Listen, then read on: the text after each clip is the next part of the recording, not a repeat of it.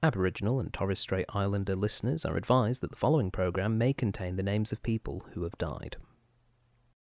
The following program contains discussion of content some listeners may find distressing. Listener discretion is advised.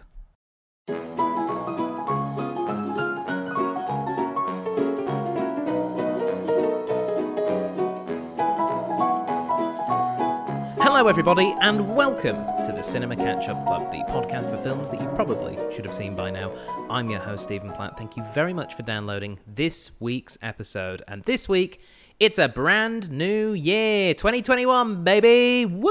Woo! That's right, we are kicking off the new year, as we do every year on this podcast, with a month of Australian films, including one from New Zealand.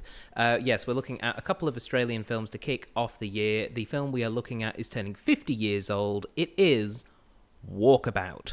Joining me to review Walkabout, we have two guests, as always, someone who has seen the film and someone who has not. Our guest who has not seen the film, a big welcome to 2021 for Georgia Smith. Hey! How you doing, Georgia? I'm all right. Good, Happy New Year. Thank you.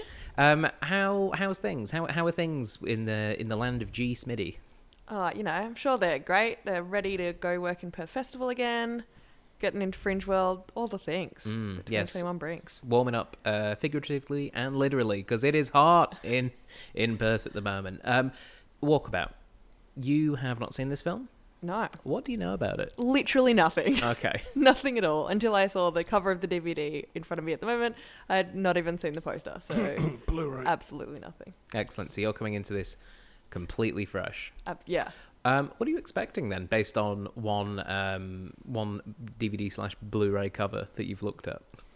Just like some Australian outback, some we'll just see. I just end up always interested in Australian films telling Australian stories by and I don't know. I know nothing about the actors or the people who made it. So it'll be interesting. Excellent. A complete blank canvas, which is what we love. Yeah. Well, joining us with very much a filled-in, messy canvas, it is Murray Jackson. How are you, Murray? I'm fantastic, Stephen. Cursing you for not letting me review Wake and Fright, which was released the same year, but I'm still pretty happy. Walkabout. Yeah, let's go with it. Yes, it really was a choice of one or the other. Good year for Australian films. It certainly was, but we've gone Walkabout. So, in a vague, non-spoilery sort of way, what can people like Georgia and indeed myself who have not seen this film? What can we expect? Oh God, this is a really difficult one. We're talking Nick Roeg, and Nick is, or was, because he's dead now, famous for some really irritating cutting to a lot of people. So his films can appear very disjointed. I would compare Nick Roeg films with those of David Lynch in some ways, in that the director makes no apologies for not explaining to you what you've just watched. Okay. It's a difficult one to describe, and to give a plot outline might actually detract from just sitting here and watching it and making up your own minds. It's something we could probably have a discussion about afterwards. From memory, I've only seen this film once. It was a while back.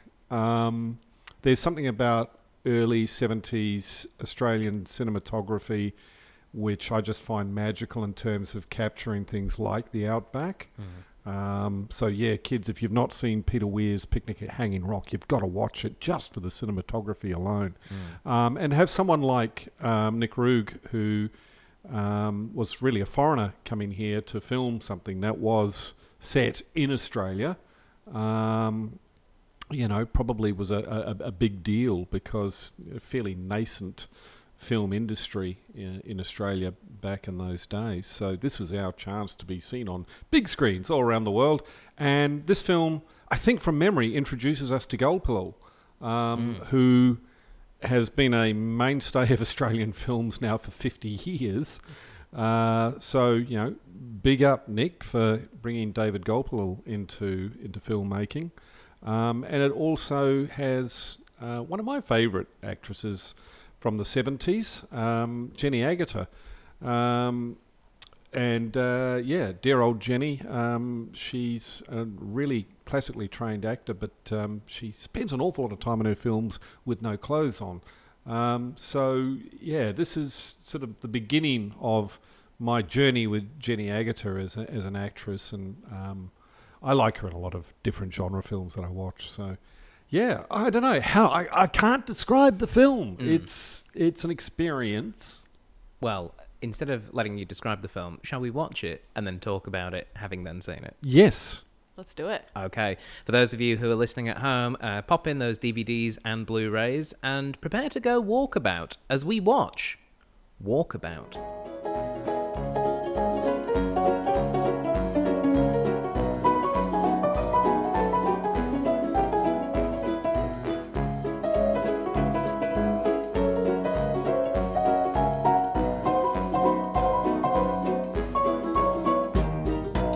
Welcome back, everybody. We have just finished watching Walkabout. By we, I of course mean Mary Jackson. Hello. And Georgia Smith. Hey, hey. Georgia, that was your first time watching Walkabout. It was. What did you think? I don't know yet. It's just like a bit of nothing, but also like incredible to like see all the like nature and landscape and stuff.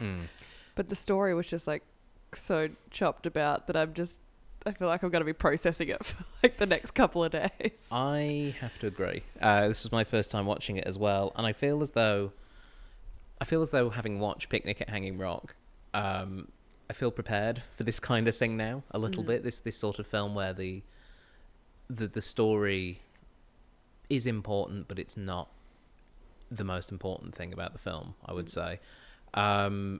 It's I can see why it has had such an impact. It's kind of the main thing I came away from this viewing, because it is pretty remarkable. It's never boring, I think, is quite one of the fascinating things about it. Is I was at no point was I going, oh boy, what, more Outback? Okay, well, I get, like, it was constantly engaging me. How was it for you, Murray? Because it's the first time we've watched it in a while.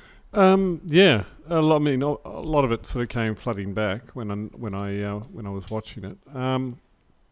Look, yeah, for me, obviously, we talked a lot during the film about some of the incongruities. You know, the idea that just out of Sydney, there's this massive desert where you can take your children and handy picnic before you commit suicide and leave them to the elements.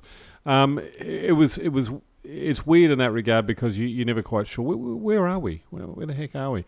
And part of you tries to guess whether or not that was actually a ploy on the director's part, or whether or not they really just had no clue about Australia before they came here and started filming.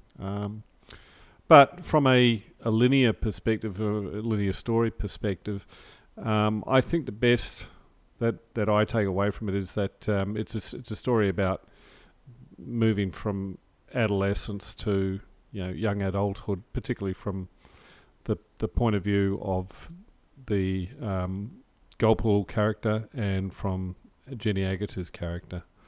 And if I watch it in that light, then a lot of it makes sense. Yeah.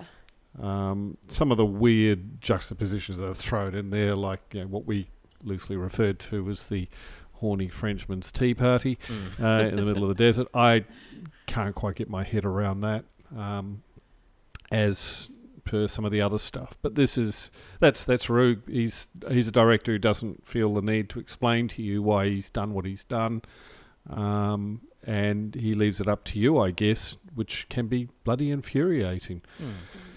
Yeah, I quite enjoyed that process, though, of not having everything spelled out, which I think is something that, particularly in Australian films or Australian filmmakers, there's a lot of that. I feel as though it's one of the great strengths of a film like Mad Max Fury Road, which obviously is George Miller at the helm. There's a lot of that film that is shown but never explained. Like, I always think of the really striking visual imagery of that film, of like the guys on the stilts when they're traveling through the desert at night, and it's like, what are they up to? I don't know. I still don't know. But I love having the space to sort of imagine. And I feel as though Picnic at Hanging Rock does it. I think Walkabout does it better than that film, though. I think it sort of allows you to, through the Australian outback and through the landscape and through the many creatures that they show, it sort of just allows you to really almost luxuriate in the idea of experiencing this world that is so other from even the day-to-day experiences of people who live on that same land. Like, we live a very traditional sort of rest of the world lifestyle. You know, we are in an air-conditioned house in a suburb right now. You know, we are experiencing life in a very similar way to lots of other people around the world. What I think this film does really well is it shows you just this entire other way of living. And I think it does it in a way that is quite respectful without being moralistic, which I think is something that I was quite pleasantly surprised. You have to approach it on that level because you know, every 5 minutes or so a small creature dies. Yes. Which that's it's quite brutal and quite hard to watch. Yeah. But particularly from our sensibilities today, where that sort of thing is frowned on. And you know, this film, if it was being submitted for classification today, probably wouldn't pass because of the animal cruelty involved. So yeah, there's that. I actually see it, as I say, as an allegory for you know, passing from child to adult. I just found it incredibly moving and really quite sad, the ending where Gulpilil does the mating dance and he's rejected, and that complete look of confusion and I guess despair in his eyes, to the point where it's not explained how he dies, but obviously he dies either from a broken heart or from his own hand. We're not quite sure. And that's the almost the indifference of these two who've travelled with him.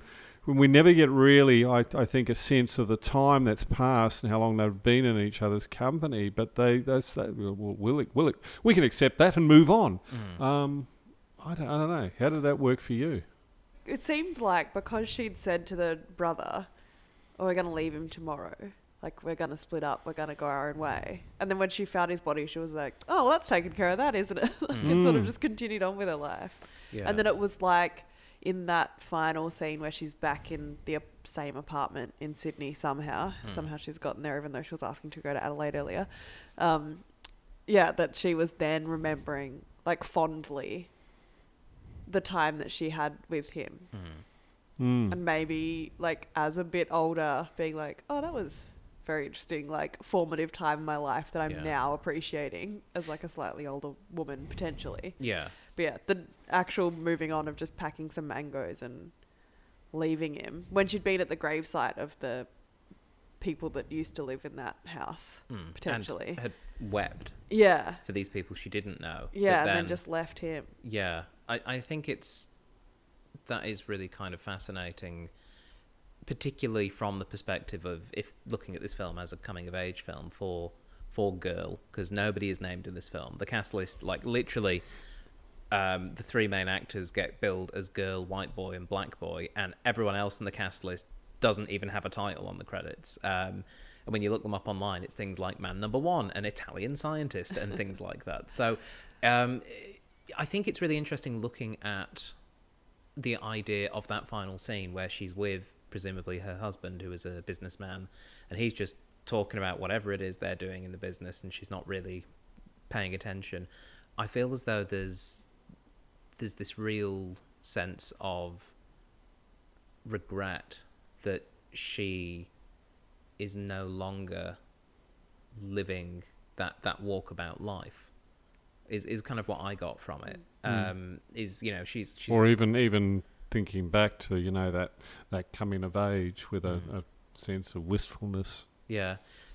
And I think the imagery throughout this film is very strong, but I think in that final scene and sort of contrasting her just in the kitchen with her husband, and then cutting back to the shots of the three of them buck naked, swimming around in the water and just having like a grand old time. It's very Garden of Eden. It is, yeah. Yeah. And I think it's really, really quite striking. As indeed, I think the use of nudity is quite striking. And it's one of the things that this film is known for, is obviously everyone's naked at some point. And obviously, you know, David Gulpilil is not wearing many clothes the entire time because that's what, you know, he wears. That's Let's be fair here. Jenny's not wearing clothes a lot of the time either, Stephen. Yes, but no, that's what I'm sort of getting at, is we see Jenny Agutter, who I believe at the time of production was 16 or 17, depending on where you were, and she's fully naked and swimming around, or, you know, she's got her breasts out at various points in the film. But I don't think any of it was, from my perspective, I didn't read it as being inappropriate or even sexualized. I don't know. What was your reading of that? I'm not entirely convinced of that, particularly with regard to some of the other shots of some of the other women in the film, that there wasn't necessarily a certain sexualized aspect to it. Whether or not, you know, it's that's cynical me saying, well, this is a way to maybe get some bums on seats and come and see my film because it's controversial and, you know, there's, you know, people in the buff. I think there was certainly intended to be a certain kind of eroticism to it, but also an innocence as well. And maybe happily married off at the end there, where there didn't appear to be any sexualization in that final tableau. They're just kids enjoying the feeling of water on their skin and just being, you know, as nature intended in nature. So yeah, I don't know. Yeah, I think like obviously the scientist woman was like highly sexualized. Yeah. But that then juxtaposed to the image of girl swimming by herself, actually that seemed like pretty innocent because he wasn't like watching over her. The only time she was really sexualized was like when she was then compared to like the tree limbs. Yeah. In that sort of like dream-esque night sequence. I couldn't tell whose dream that was. I was reading that as... I actually read that scene as it was sort of both of them having these like sexual thoughts at the same time, and that the imagery of the tree was kind of reflecting both of their thoughts. Because I definitely read it that she was having thoughts about Gulpilil's character, and that they were of a sexual nature, and it was making her uncomfortable. Because again, it's a coming of age thing, and these things that can be very awkward and difficult. And my reading of that scene, at least, was that was like a shared realization of them both thinking about each other in a sexual way. Yeah. But I do think it is really interesting that you have the scene with the scientists and that female scientist being in an environment where there's 5 other men and 3 of them are playing cards with like naked ladies, like with their boobs out, just like posing, and you know that's the 7 of clubs and all the that. other one sucking her thumb or fingers. Yeah. So strange. Yeah, it was so confused by that entire scene. Yeah, and the main like guy in a lab coat just like trying to perv down her top. That read like, you know, like the worst excesses of the Carry On films and Benny Hill, just like mishmashed together to eventually get to this point where they accidentally let a weather balloon go, was the point of that scene. And she's just like, oh, they're so expensive. But then it immediately cuts to girl swimming naked and just enjoying being in the water and being clean whilst the boys... Maybe it's a dirty director trick, hunting. like, okay... See, now you're getting all hot under the collar with my little pervy bit. Now we're going to go to an adolescent girl naked in the water. Now are you feeling a bit naughty and dirty for having those thoughts? But I almost feel it was almost the other way, where showing that he was then like, I want to do this scene where we have this person, this adolescent girl experiencing like just being kind of free in nature and being feeling safe enough as well. Because at no point is she ever perceived... there's no peril for like her or her character or her situation in that scene. There's a lot of contradiction with David Gulpilil hunting, and you know there's a lot of animal cruelty that we're seeing. But at no point is girl ever, I suppose, shown in the lens of being vulnerable in that scene. The vulnerability only comes in with when the mating ritual starts and she's rejecting it, and we're just not sure what's going to happen. But I do wonder if... I do almost feel it's almost like a bit of a sneaky thing to go, here's a bunch of like what you expect of like, you're sexualizing women and stuff, and now here's this scene where that's not happening, and it's definitely not happening because you've just seen the example in the scene before. As I say, it's probably a dirty director's trick, isn't it? But I am keen to sort of know from your perspective as a woman, because this is a lot of what you see in 70s cinema and 80s cinema for that matter, which is this overt sexualization of women in particular, or violence against women in a lot of cases too. But from what you're saying, you didn't really take it that was the case from this film. Not from anything that like the young girl was doing. I really just felt like she was just like living her life in her body, like and it wasn't being like portrayed in any like aggressive way. It wasn't like we had like David just watching her while it was happening. He was like slightly intrigued by her, but only I read like most of his intrigue until the like mating dance. It's just being like, oh yeah, this is just like, he's obviously seen naked women before. Given what he's wearing, you assume that the rest of his like community are wearing similar things potentially, like the people that find the car. But he's just like, oh, this is a white woman's body. Oh, it's exactly the same. Like then he's playing with the little brother and stuff at the end. Yeah, so and like, maybe that was the shock and the juxtaposition at the end with her, where like, I didn't realise you perceived me in this manner, or perhaps she was just frightened by a mating ritual. She didn't even understand it was a mating ritual. It's hard to say, isn't it? It's very hard because like the brother has started to pick up on some of the language. And she is just mustering the word water, which is the very first thing that he says to them. Yeah. And she's now like trying to figure it out. So she just like, I think is just so confused and was already planning on splitting ways. And then he's like, what is happening? And he's in this house where she's grieving for these other white people. And it's just like, it's very interesting. And I think it's really interesting that if you're looking at this as a film about adolescence, the role that the boy plays, the young boy, played by Luke Rogue, the director's son, the fact that he represents where girl is moving on from, like he's quite... She's obviously obfuscating a lot of things, like the fact that their dad tried to murder them and then burnt the car and shot himself, which... Just that whole bit. Came out of nowhere. I think definitely there's a lot of things that seem to come out of nowhere with this film, and that really... Well, that's what I was saying to you about Rue. He's really one of those directors that you want to sit down, tie to a chair and say, you will not move from here until you tell me exactly what you were thinking with this film. But I think it kind of shows, like, all the stuff with the father in that first scene where we see him leaving the business and he comes home and he's having his cigar and his drink and he's watching the kids in the pool. You could tell something wasn't quite right, but...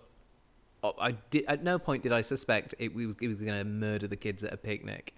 And like, even when he first shoots at his son who's playing with the guns, I thought he was playing along and just being an irresponsible gun owner. I didn't think he was trying to shoot his son. And what a terrible shot. Yeah, he missed many times. But there was also that one shot of the like son putting the water pistol inside his mouth, and the dad seemed to like really focus on that, and I was like, it's weird suicide ideation. And then I was like, oh no, it just is. That's what it is. That's what it is. It's just happened. And it's a way to get them in the outback, I guess. With no explanation of where in the outback or how they've got there or why they're in their school uniforms. But I almost feel as though the film sort of, kind of, in a very inadvertent way, or this could just be my reading of it, explains or tries to explain that certain people in like contemporary white dominated colonial civilization seek escape from it.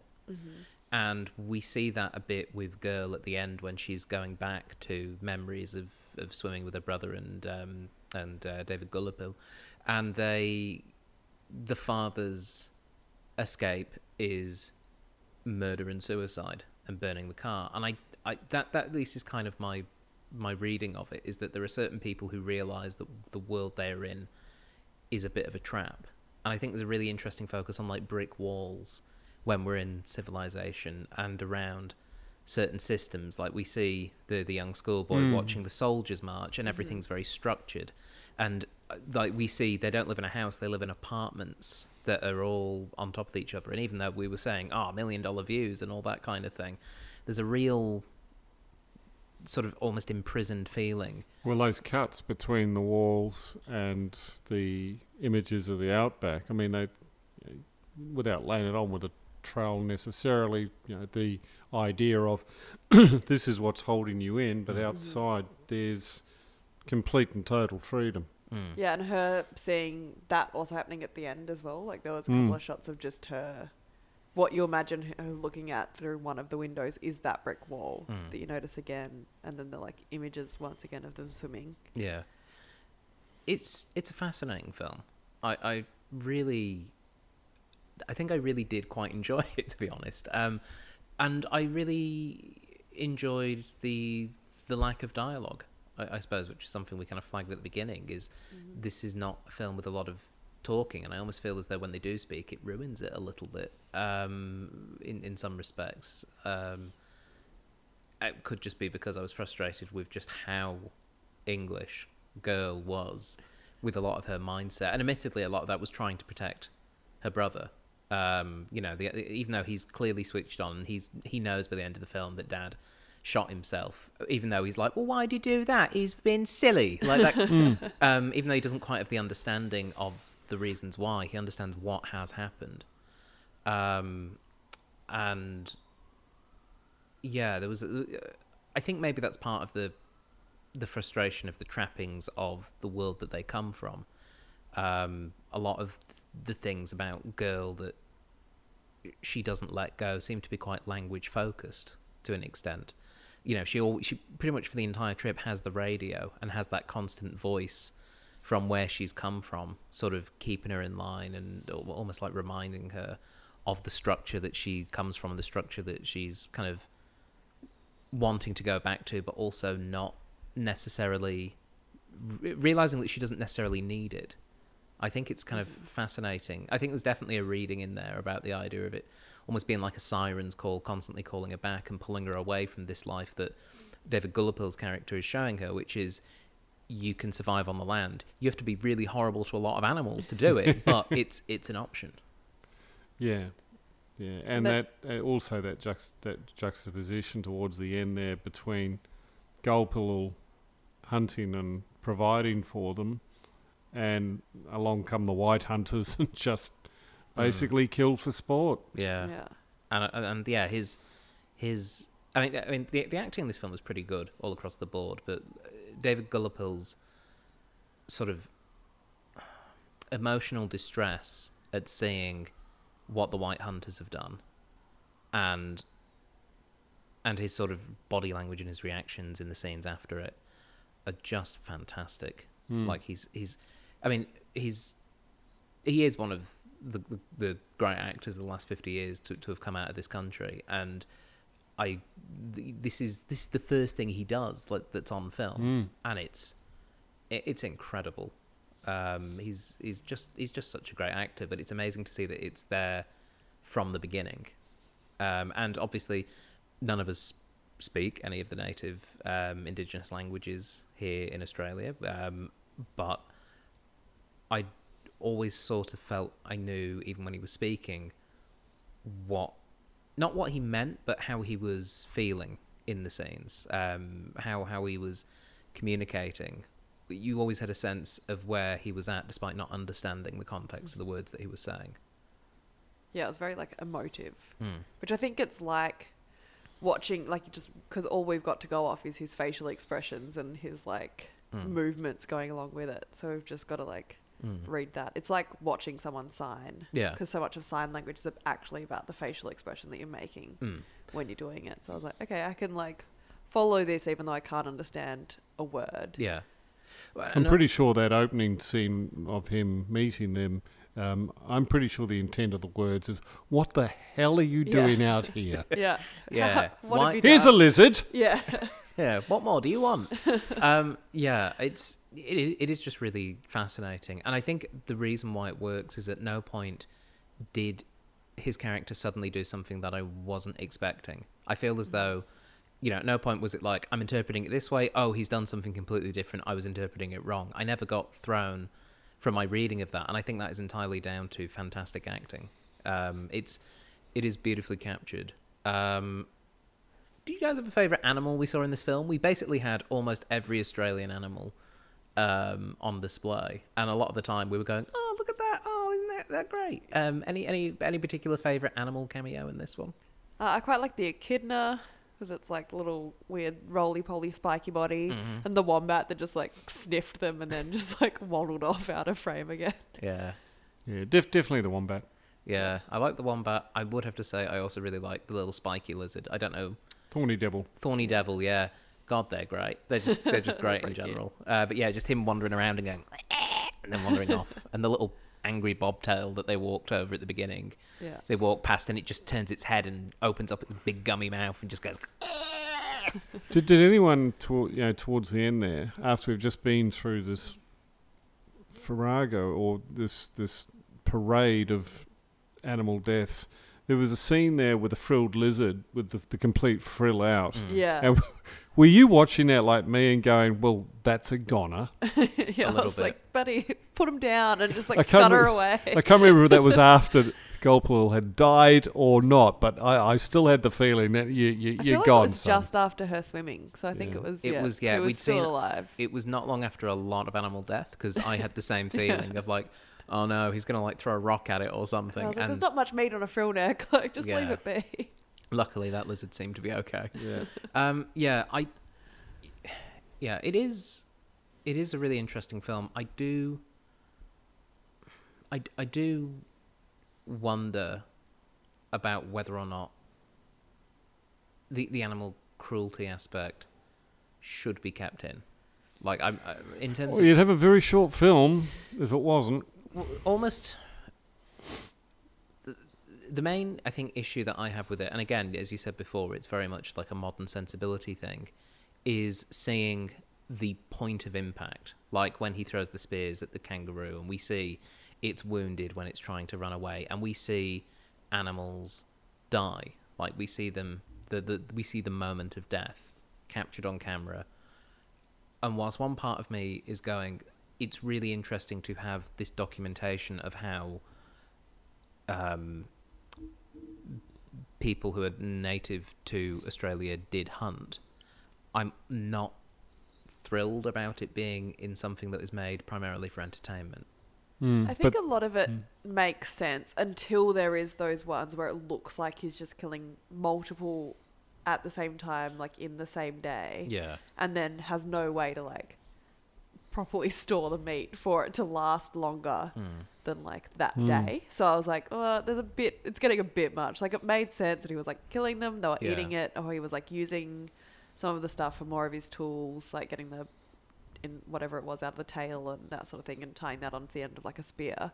Like that all made sense. And then it, at one point, seemed like it just killed 3 kangaroos in a row, and I was like, there's no way you can eat 3 kangaroos today. And even if it was like showing the passage of time, which I believe it may have been doing, some of it, yeah, it still felt like it was too much, and I felt bad for watching the film, even though it was made long before I was born, and I had no say in it. I felt bad for watching the film. I think there's a difference between watching this, and this is going to be the oddest comparison ever on Cinema Catch-Up Club, between watching this and, say, Cannibal Holocaust, where, in addition to a lot of very gory scenes of people dying in horrible ways, there is... actual footage of native South American tribes killing and eating turtles and God knows what. Now, in that particular film, the filmmaker deliberately inserted those scenes for shock value. So they weren't there as any sort of instruction on how these people were living their lives or anything along those lines. It was done primarily to shock and, cause distress, I suppose, for want of a better word. Or, if you're sick and twisted, get off on it in some twisted way. Now, that has been problematical in terms of that film's re-release on home cinema, whether it be Blu-ray, DVD or whatever. There are certain countries that have refused to release it with that graphic animal footage in it. There is a bit of a debate, I suppose, in the horror community over whether or not you should view the film without the animal cruelty and whether you can say you've really seen the film if you haven't seen it. My sensibility is I don't need to see it. It's not integral to the story, and therefore I can do without it. Now, compare that with Walkabout, where the killing and consumption of the animals is part of the story. So it's very hard to rip it all out and say, well, we can just do without that now and just concentrate on the rest of the story. It's actually part of the bloody story because Goldpool's character has been sent by his tribe into the desert to do his time of learning to be a man and look after himself, part of which is kill, catch and eat everything that you need to survive. So to suddenly rip it all out, to me, that's like, well, no, you're actually taking away from the story. You're taking away from the journey of that particular character, and you're taking away from, the savagery that introduces to the other two characters. At the same time, there's an awful lot of it, and whether or not we need to be literally banged over the head with it every 5 minutes, I'm not sure. It's a bloody difficult watch. Yeah. From a 2020 perspective. Yeah, it's I just think it's interesting to flag up. And if you are listening to this program and haven't watched the film yet, hey, watch out. There is a lot of animal cruelty in this film, and I'm not a fan, but also I agree largely with what you said about it, in the same way that I didn't feel as though when we saw the girl character being naked, at no point did I feel as though that was being done for any sort of gratification of a sexual nature. I don't feel as though the hunting scenes were shown in a isn't killing animals cool kind of way. It was very much being shown from a this is what survival looks like. And I think contrasting that first kangaroo being chopped up with the imagery of a contemporary butcher chopping bits of meat. That was good. Yeah. That was a very good piece of... Yeah, well, that's Rug's way of saying, well, there's no real difference, is there? Yeah. And that was hard to watch, but I agree. I was like, this is really good. It was after that, with the continued showing of animals being hurt, that I was less of a fan of. But that's sort of where I sit. You may sit differently. That's kind of the point of film, I guess. My least favorite part was really the men in the truck. Just killing them and then driving off. Yeah, they were not good dudes. Not a fan of those guys particularly. Whoever they are. Yeah. With their no character names. Yeah, no one got a name. So it's just just dickheads in trucks, I think is what they're officially known as. Would you guys like some trivia about Walkabout? Sure. For sure. Okay, all of this trivia is sourced from IMDb, so if it's not true, don't blame me. Jenny Agutter was embarrassed when doing the scene of her swimming naked in the lake, so as many as possible of the crew were sent away. So again, I'm kind of like, that's generally good practice. But when shooting was done, the crew basically all stripped naked and went for a swim themselves because they were like, it's bloody hot.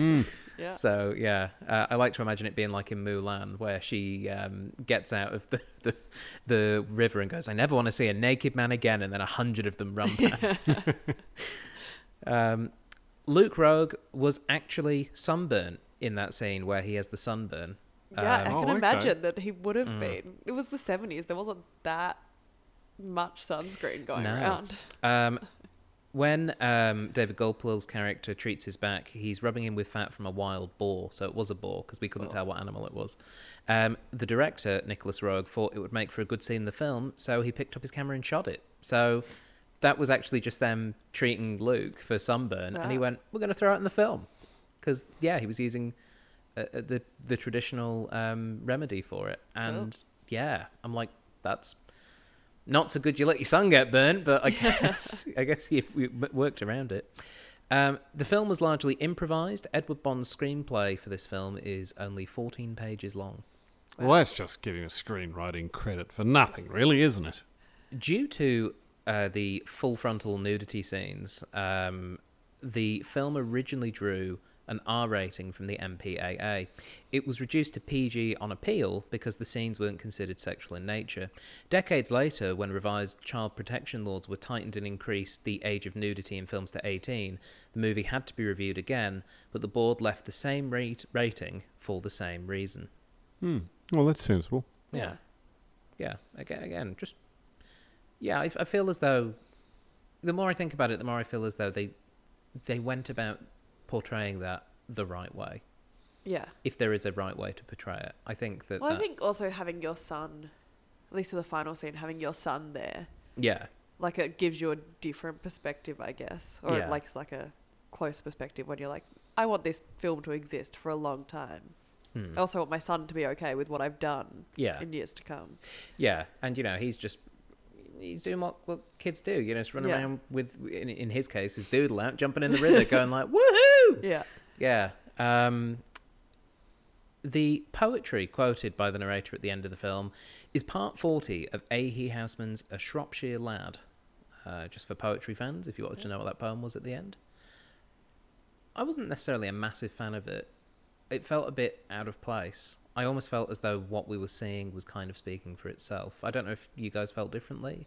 Yeah, I've seen this with a few British films that they end with some sort of, over the film soliloquy, and once again, sometimes it works, sometimes it doesn't. The one I'm thinking of is 7 Up. You know the one where they film the people every 7 years as they get older, right? And the original 7 Up, it finishes with the thing, "Give me the boy at age 7, and I will show you the man." It was, it's very heavy-handed, and I find it much the same with this. Yeah. Yeah. The final bit of trivia, I quite enjoyed. The final bit of trivia. Jenny Agutter's initial interest in participating in this film was sparked by a desire to meet the Beatles, who were considered as potential financiers. Oh! Now, I don't know, and I don't believe that the Beatles ever ended up being directly involved with the financing of this film, but considering that they started shooting it in 1969, they were still together at that time. Yeah. I just really liked, she's like, I might meet the Beatles, so I'm going to audition. I'll give it a go. We'll see what happens. What pop supergroup or performer would make you audition for a film where you had to be naked to potentially meet them? That's the question I would ask. Is there anyone that it's like, okay, I have to be naked on camera, but I get to meet blank? I mean, the Beatles in their heyday is like a pretty good reason. Yeah. I'm not sure I'd do it for any boy bands, to be honest. Bananarama, possibly. Really? Oh no, I know the one. I do know the one. Mm-hmm. The Bangles. Oh yeah. Oh yeah? Yeah, if it's going to get me some Susanna Hoffs action, I'm right there. I mean, you might just get to meet them. Like, you might... Okay, that's fair. Yeah. I'll take that. Yeah. I honestly cannot think of a single musician that I would be like, yeah, I'm happy to be naked in this film just for a chance. I think all of us probably for Bowie, surely. Yep, you've just found it. That's there it is. Yeah, it is. Yeah. To meet Bowie, yeah, okay, I'd probably jump naked into a river. Mind you, if Bowie actually said, well, look, I'm happy to meet with them, but first I have to see them naked. Yeah, that might be a bit weird. Yeah, that goes into different territory. Yeah. But if the estate of David Bowie are listening, we're very sure he never did that because he was a nice guy. I think you're really leaving out and cutting out entirely the fact that Rod Stewart makes an appearance in this film. He does. Yeah. I'm not sure what the song is, but it was nice. Yeah. I wonder if when the Beatles pulled out, they were looking around to just anyone. What other mad English rockers can we get? Yeah, Rod. Yeah, I'll do it. And thus, it happened. I think it would have been a very different film if one of the songs on the radio was like a very popular Beatles song, like "Ticket to Ride." Yeah, or it would have really, because at least like Rod, you could be like, oh yeah, this is like a song from the time, but Yeah. it didn't like directly place it. Yeah, it didn't make you go like, "Oh, this is the hot hit of 1968." Oh, whoops, this feels super of its time now. Yeah. I felt that. Yeah, you're right. It was kept reasonably generic. Or you enough. could the one I can think of that might have actually propelled, given some meaning to the father's suicide. Mhm. You could have had the Beatles singing "Don't Bring Me Down." Don't bring me down. Yeah. Just as the car melted behind. Yeah, just it slowly warps and crackles, and then when the kids turn it back on, and it's some other, like maybe Octopus's Garden Yeah. or something. yeah, Sergeant Pepper, Mm. and the kids are like, "What is this? It's too experimental," and they run away. So Revolution #9. yeah, so having now officially figured out who we would get naked to meet, let's score the film, and we are going to start with you, George. We're doing this with our clothes. Stephen, put your clothes back on. Oh, We don't sorry. have to do the scoring naked. Sorry. Oh, for goodness sakes. Okay, shirts back on. Georgia, you get to go first because it was your first time watching this film. What score would you give Walkabout out of 10? It's a safe space, Georgia. I feel no like judgment. I'd give it like 8 budgies eating fruit in a tree out of Mm. 10. Yeah, they were great budgies. Such good budgies. Yeah. What about yourself, Murray? Oh, crikey. I'm probably not going to be that generous, to be perfectly honest with you, because, yeah, I'm just not going to. I was thinking about 6.5 gulp little mating dances myself. Mm. Yeah, I will admit, there's a lot I really like about this film, and there's a couple of things I really don't like, and they are definitely detracting from the score. But I think it's a really worthwhile film to see. I think. Yeah, I don't know how much I'll watch it again. Yeah, So I don't know whether I don't know. It might have been too high. But it's pretty. Yeah, but that's just it. It's pretty. And it is a good film, and I think Yeah. it's definitely worth watching. I would say maybe it's worth watching ahead of something like Picnic at Hanging Rock, which is it's a big good call. film, Big call. but I think I prefer what Walkabout is doing in a sort of similar-ish space. This didn't have panpipes. As lovely a soundscape as it did, Mm. didn't have the panpipes. Maybe that's why it's doing better for me. maybe. Or maybe too many Yeah, you panpipes. panpipe hating person. But Try saying that quickly, kids. I think Walkabout is it's a very, very well-made film. I think it's it's a film with a lot that's interesting about it, and I think it's definitely worth watching. But there is a lot of animal cruelty, and I'm not big on that. And also, there's a couple of like small technical things where you're looking at it and going, this didn't quite work for me visually. For me, it's always whenever they do day for night shots, and there are quite a few of them in this film, but they're not too bad. They're not as bad as say what they had in Deliverance, which just looks appalling on modern displays. This at least looked a bit like nighttime, but that's a very small technical gripe. Overall, I think it's a very good film. So I will give it. I'm going to give it 7 missed bullets out of 10 because the dad was a terrible shot, but this was not a terrible film. So that brings us to the end of this review. Georgia and Murray, thank you so much for joining me on the first episode of 2021. Thank you. Pleasure. And for those of you listening at home, thank you for listening in. It's a brand new year, which means we're going to review 52-ish brand new films. Brandish new.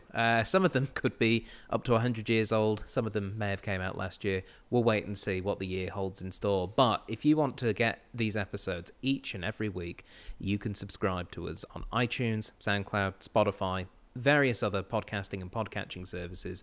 You get a fresh episode each and every week if you hit subscribe, and it lets us know that we've got lots of friends around the world. We actually get to see on our little data screens where you're listening from. We know that there's a lot of you here in Australia. We know there's a lot in America, but there's plenty of you in lots of other wonderful locations around the world. So please subscribe because it helps us see where you are. And it's just nice to know that occasionally we're being heard in places like Thailand and Iraq, for example. And I'm just always amazed where it's like, oh, look, it's over there now. Isn't that lovely? We are also available on Facebook, wherever you are in the world. The internet's probably available, and you can go on Facebook to get news and updates about this programme, and indeed films that are coming up in the year 2021. Just search for the Cinema Catch-Up Club on Facebook. And of course, there is our Patreon, patreon.com/CCUC podcast. If you go to that address and join up for as little as $1 a month, you get all sorts of bonus goodies and extra features. So sign up there. But that is all for this week. So until next time, goodbye. Bye. Bye.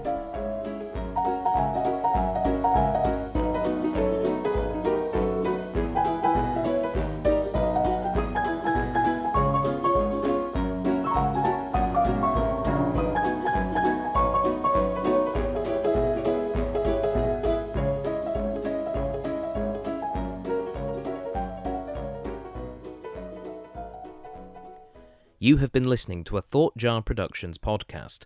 For more information, please visit thoughtjarproductions.com.